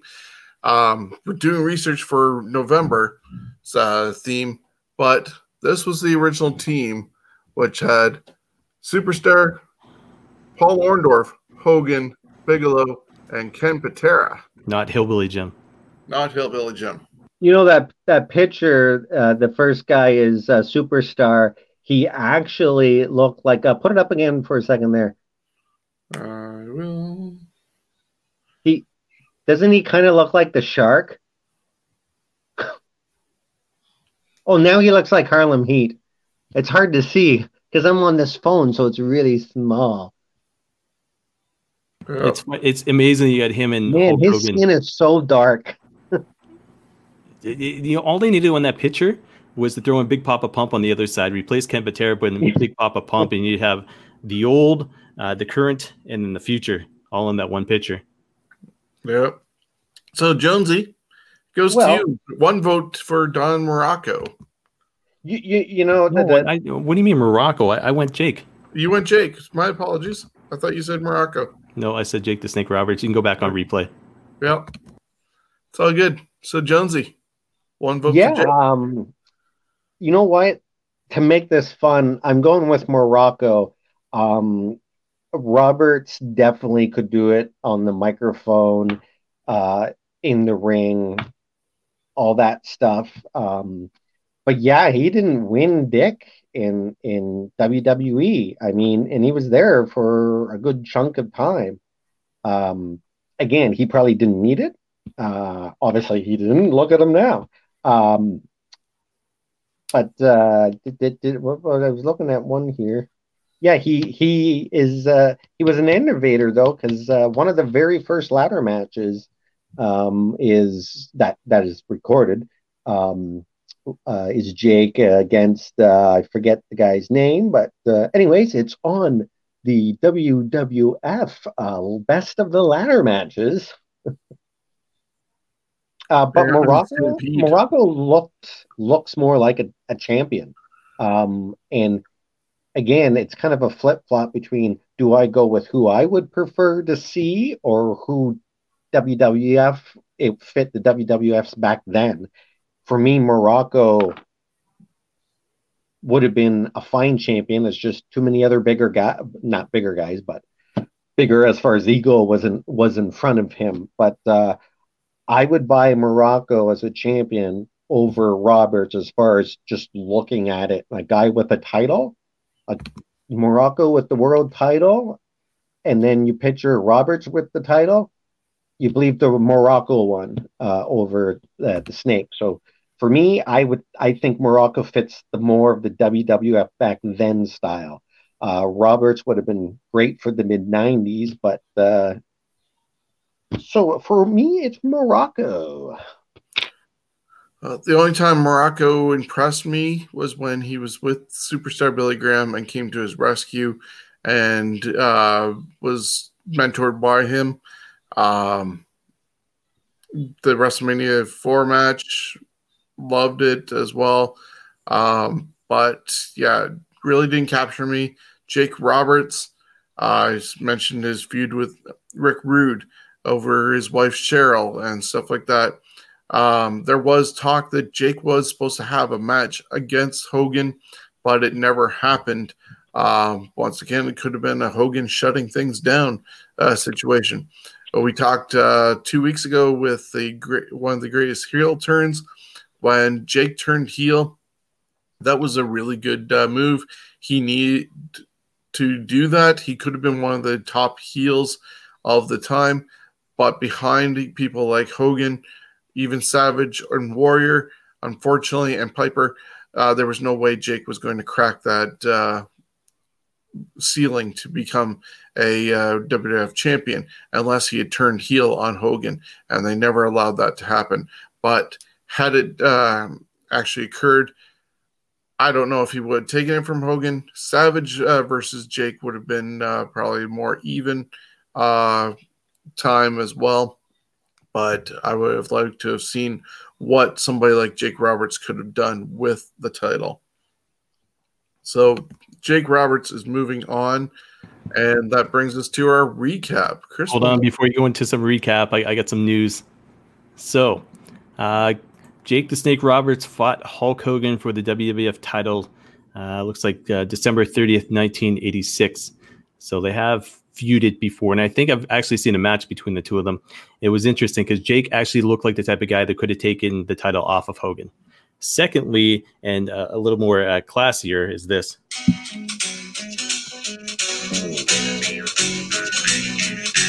I just saw a beauty, thought I'd throw her a line. The hook was set, you can bet there's something fishy. I don't want to get a strike. I don't know what that is.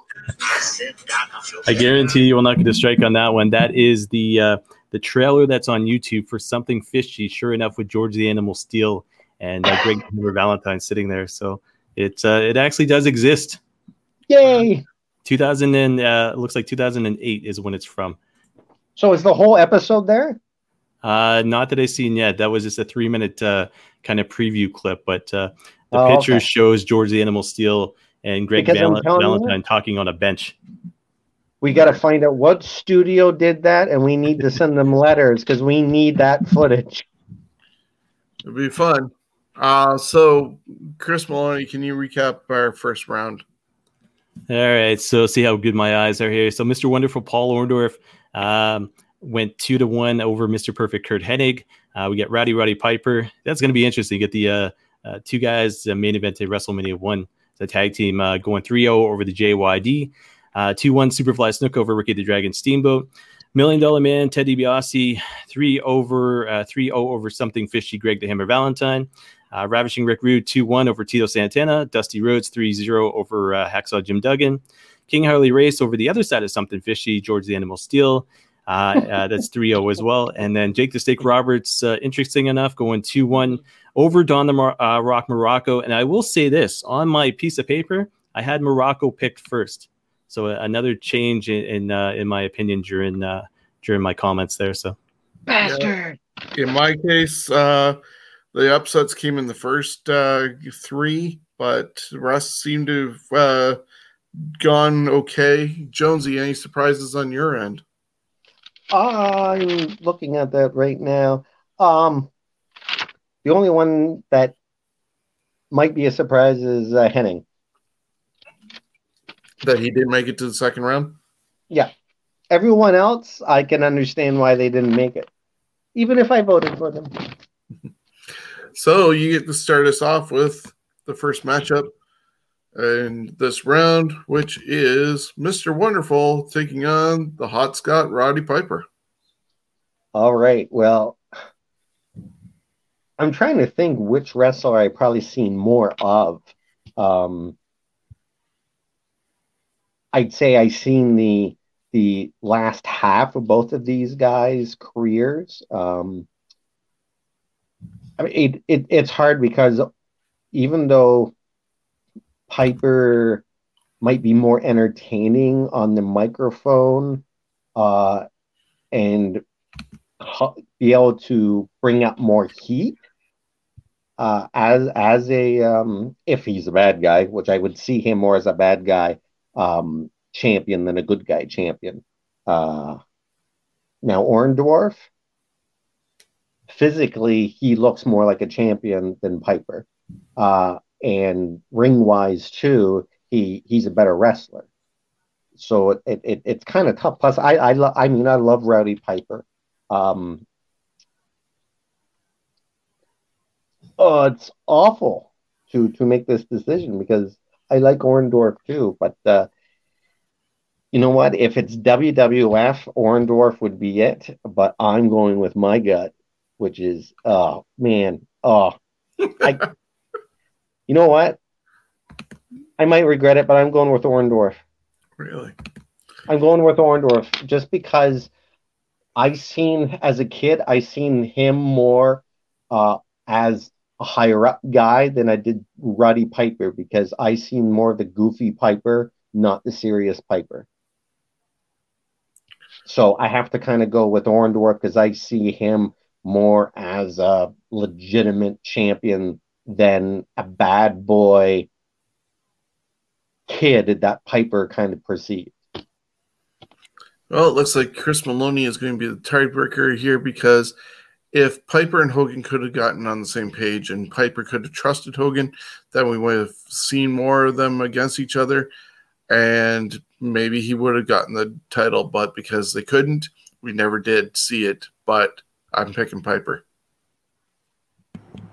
Yeah, so Mr. Hot Rod does advance. And, it's funny. I don't think any one of us had mentioned in the original kind of Piper versus, who do you face, JYD, is the whole Cowboy Bob Orton factor, the ace, so to speak. If Piper as champion would have ran into trouble, Ace would have backed him up. It's that typical heel kind of faction manager.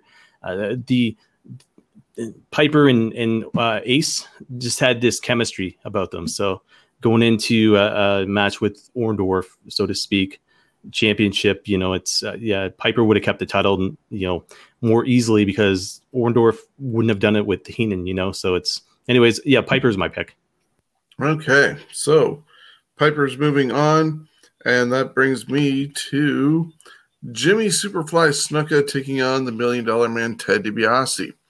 I think we said earlier, Jimmy Snuka really didn't do too much. Didn't get near any titles. As Chris Maloney pointed out, Ted DiBiase, he at least created his own title, bought a title, and was tag team champion. Even got a King of the Ring win in '88. Just the attitude and character of Ted DiBiase, I'm going with him over Snuka. Yeah, so it'll be $1 Million Man versus Rowdy Roddy Piper next round, which is going to be a toughie for me. And like I said, previous round, just $1 Million Man, even without that championship, carried himself like a champion.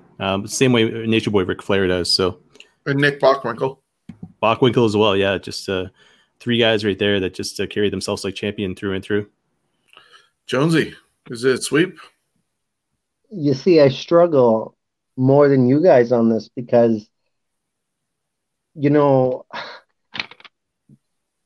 old WWF, Snuka would be a champion over DiBiase because Snuka looks like a champion where DiBiase looks like a gas attendant who decided to be a wrestler. Comparing the two, Snuka, especially once, whether he played the bad Savage or a good Savage character, like a Jungle Savage that he was supposed to be, Snuka to me is more championship quality of the WWF then. Yes, DiBiase would make the better champion as far as having to watch matches and all that, but I'm going with Snuka. It's that what would have been in the WWF because I don't have a magic wand. So my choice, I can't make this stuff happen. What would have happened then? If you went back in a time machine and took Hogan and freaking just drop kicked him and he was gone out of the universe, picking between Snuka and DiBiase, it's Snuka. Shucka shucka bra. Okay. Well, it's a 2-1 for that one, which moves us to our next matchup, Ravishing Rick Rude against the American Dream Dusty Rhodes. And that is Chris Maloney. So simply put, you've got Ravishing Rick Rude in the 3 years he was there against the American Dream Dusty Rhodes, who was not the American Dream. He was basically polka dots. Rick Rude, hands down. You see what I struggle here with? No, Rick Rude. You're like, oh God, no. Yeah, so just the Dusty was unfortunately a shell of himself. Rick Rude had more for him. Did definitely come off more as a WWF guy than Dusty did. So it's a sweep there. Which brings us to Jonesy going with King Harley Race versus Jake the Snake Roberts. Now this one is tough because Race in the WWF still looked like a badass. I mean, he looked like a friggin' grumpy mob boss. So I'm going with Race on that because he could do it on the mic. He could do it in the ring. Yes, he wasn't the same Race then, but he still at least looked like it. And when you consider Hogan's style of wrestling, him and Race could have decent matches together because neither one of them could do huge moves, but with the technical that Race had, and we know that Hogan was a technical wrestler. You watch some of his earlier stuff, he does a lot of different moves, actual wrestling moves. Even his leg drop, he did differently. It was the same leg drop, but he did it in a different position if you watch his earlier stuff. and then he changed it. I actually liked it the way he did it originally, which was basically take how he did it and flip it 180, and that's how he used to do it. And so for me, I got to go with Race on this one, even though Roberts is great and all that. Again, back then, WWF, I think Race would have been fine to fill in the hole for a year or two. Yeah, I'm going to go with Harley Race just because of the career that he had versus Jake. However, I don't know if he's going to make it to the finals just because Harley was basically like Dusty, a bit of a shell of himself compared to what he was in the NWA. But I'm going with Harley Race advancing. Is it a sweep for Harley, or does Jake get a nod? No, Jake gets a nod, so 2-1. There we go. So, as we venture into the third round, Chris Maloney, you want to quickly tell us how the second round went? I'm looking at my sheet. There's a lot of scratch outs here. I don't like this too much. But anyways, we got Roddy Piper taking on the $1 Million Man, Ted DiBiase. It's going to be a little bit tougher for me than the second one. You got Ravishing Rick Rude taking on King Harley Race. So it's going to be interesting. But yeah, two of the members of the Heenan faction busting my chops in this one. So we'll have to wait and see where this goes. Okay. So that does take us to the first matchup of the third round. Piper versus DiBiase. Once again, just the way these guys went, at least DiBiase was willing to do, able to do business with Hogan. And Chris Jones pointed out that after WrestleMania 3, Piper was a fun guy. He was the comedy guy. He was a babyface, and nobody really saw him go back to heel. Ted DiBiase, in his second run in WWF, was pure heel the whole time. Even after his neck issues, he did the $1 Million Corporation and was a heel manager. Not very good heel manager, mind you, but he was always a heel. Now, in real life, he's found religion and is a different man. But Ted DiBiase was the good heel to go after the title and be a champion. In the vein is what we said of a Ric Flair and a Nick Bockwinkel. He just didn't get the chance to. I'm going with Ted DiBiase. So I'll tell you this, Roddy Piper, top 5 as far as all-time wrestlers for me goes. But this is where it ends for him. I had the opportunity here in London Gardens, him versus Nature Boy Ric Flair, title versus title in a steel cage. It was absolutely I had you got to tell me about that one day, because I was working the Western Fair, and that night, the whole night, I'm like, I'm missing Ric Flair and Roddy Piper in a steel cage in my hometown, and I'm stuck working at an awesome fair that I love. Yeah, I remember cutting up all my old wrestling magazines just to get a Bristol board poster to take with me, and had taken the World Championship and put it on Piper just in one. Anyways, it was a pretty cool moment. But Piper and Flair, I had no idea about the history back then, but to me, it was just I love Piper. But $1 Million Man Ted DiBiase, DiBiase could have easily carried the title for a year, where Piper, heel or face, would have been greatest champion, but not against DiBiase. So I got to go DiBiase with this.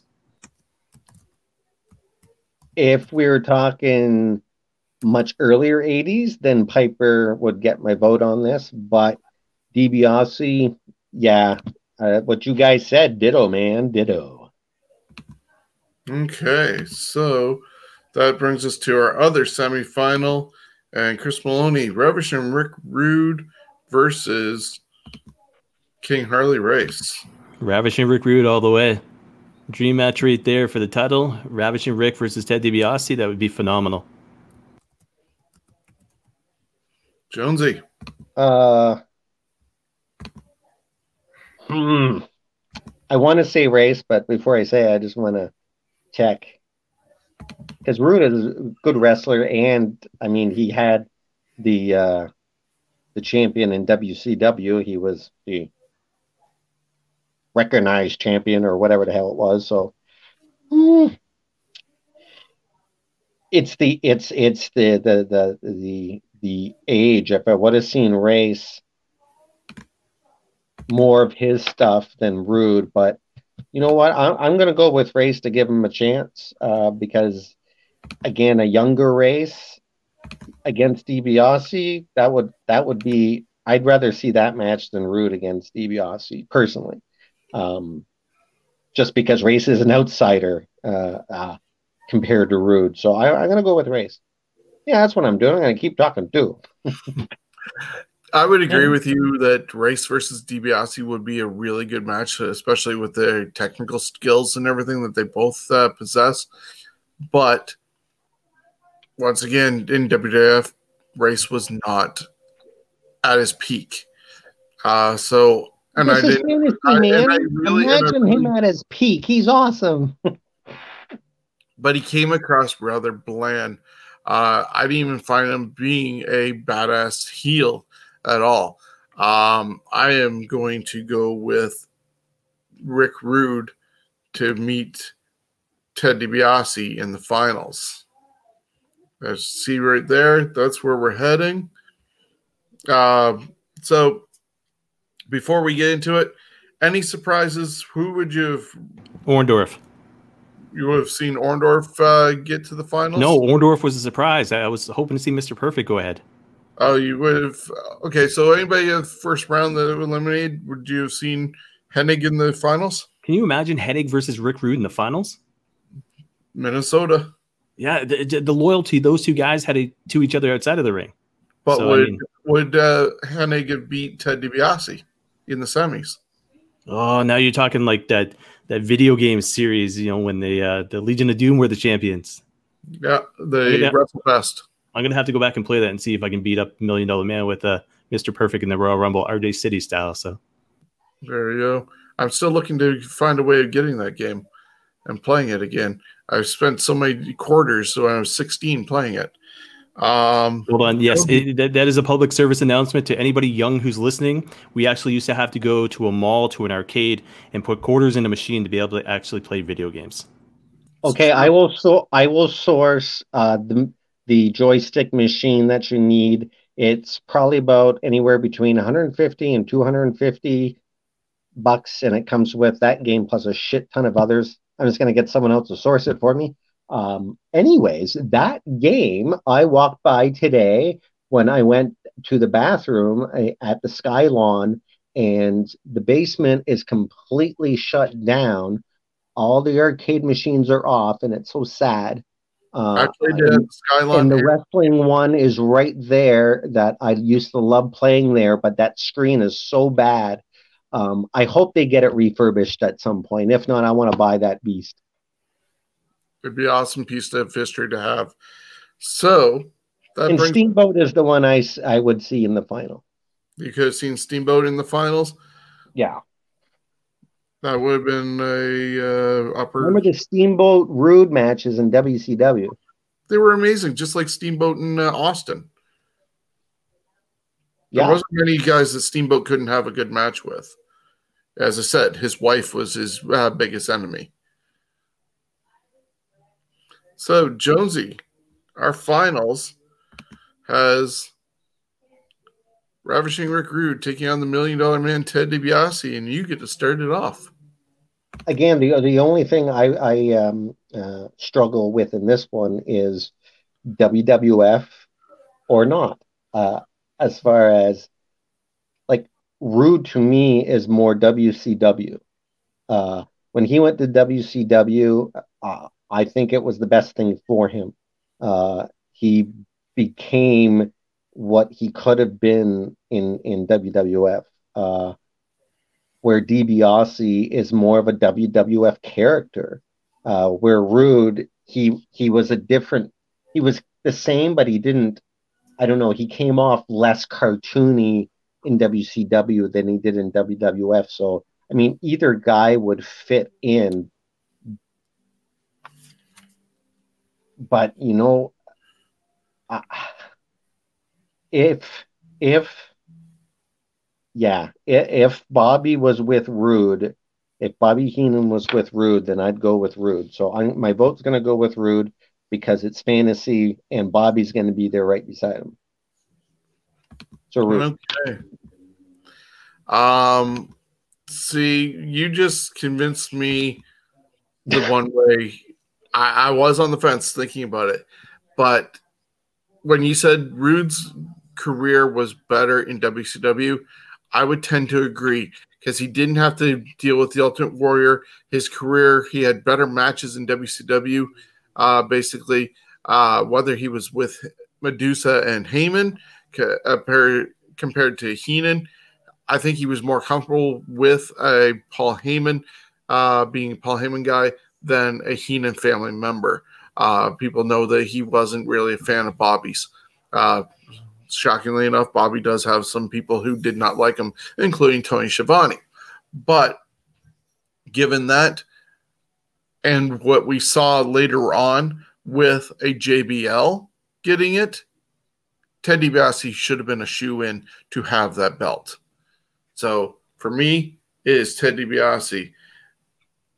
God, he said that like he was threatening you, Maloney. Chris Maloney, it's your pick.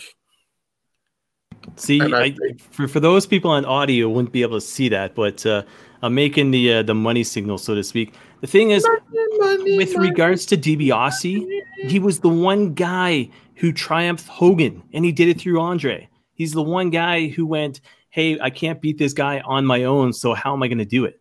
And him as a champion, he would have came up with those scenarios to keep that title. So he's $1 Million Man. You could put him on Monday Night Raw or SmackDown today, and he'd fit right in. And we talked about Alberto Del Rio. We talked about JBL. And without the $1 Million Man, you wouldn't have those characters. So, yeah, Ted DiBiase. There we go. So Ted DiBiase is our winner for this week's tournament. That's bull crap. We're still trying to figure out, I think the three of us are going to talk later on or tomorrow about where we're going next week. Legitimate tough guys. I like that one. We're probably going to do tough guys. So we'll get our list together. We've got to have backstories behind it, though. We've got to have stuff to back them up. Yeah. So we're going to do our research. Next week will be legit tough guys. Who would actually take it? We already mentioned guys like Race, Valentine, Haku, probably throwing in a Steiner or two, probably a Dr. Death. And maybe a Butterbean. Maybe a Butterbean. I don't know. We'll have to see about that. But Danny Davis, I heard, was death. I'm just including him. But so, yeah, we'll work on that list. And next week, it'll be legit tough guys who would actually win in a real or our fantasy warfare brawl for all version and who would come out on top. So maybe it's going to be brawl for all fantasy warfare. But for November, I'm looking to put together a 64 team or 64 bracket of the greatest Survivor Series teams of all time. And then December is going to have mid cards. So your NWA US champion, WWE US champion, WWF Intercontinental champion, and WWE Intercontinental champions, all 64 doing that one. So November and December are pretty much figured out to a certain extent.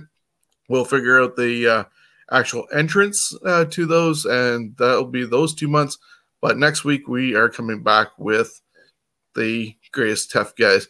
Before we go, because we're already 2 hours, just with the rich history here, Chris Maloney, you got anything to promote? I can't promote the Patriots, even though I'm rocking the hat. They got their butts kicked by Denver. Jeez, 1-3. That's almost as worse as losing to the Raiders, which didn't happen. But I tell you this. So I'll tell you this. So this airs on Wednesday. You guys do Scumbags on Thursdays, and then basically CW1 on Fridays. There is a big announcement coming up this coming Friday. Sean, you want to be part of it? If you're available, I will send you a link. because it has to do with you as well. And then next week as well, there's another huge announcement, but it's I have referred to it on CWN Weekly. So you check it out, cwnonline.ca, but big news coming up this week and next week. So hopefully Sean's be able to be a part of it, but if not, I'll put up a graphic of maybe just a circle inside of a black square there. So we'll have to do it up. Maybe, hey, you know what we'll do? I'll find that picture of you on your the guys' weekend and you in that Smurfette shirt. That'll be the graphic pic right there. Sounds like a plan. Scumbags Wrestling Thursday, 8 p.m. Jonesy, you're with us. What do you bring to the show? Nothing really. Let's see. I'm what I would like to plug is I'm looking forward to Thursday, the round 2 of Donald Trump and Biden. Now that's going to be an awesome battle. Slobber knocker. It is, and they have reinstated the microphone mute feature for this. Excellent. Maybe it'll be better. Jonesy also does join us for This Week in History, and so we'll do that. And all the things down below, how you can reach out to us, Scumbags Wrestling. Be sure also to get your t-shirt, $30 for the t-shirt, $15 for the poster. All money is going to Sick Kids Hospital in Toronto on behalf of Stevens Wrestling Journey and Chiari Malformation Research. So check out our page over on Facebook. And until next week, have a great one.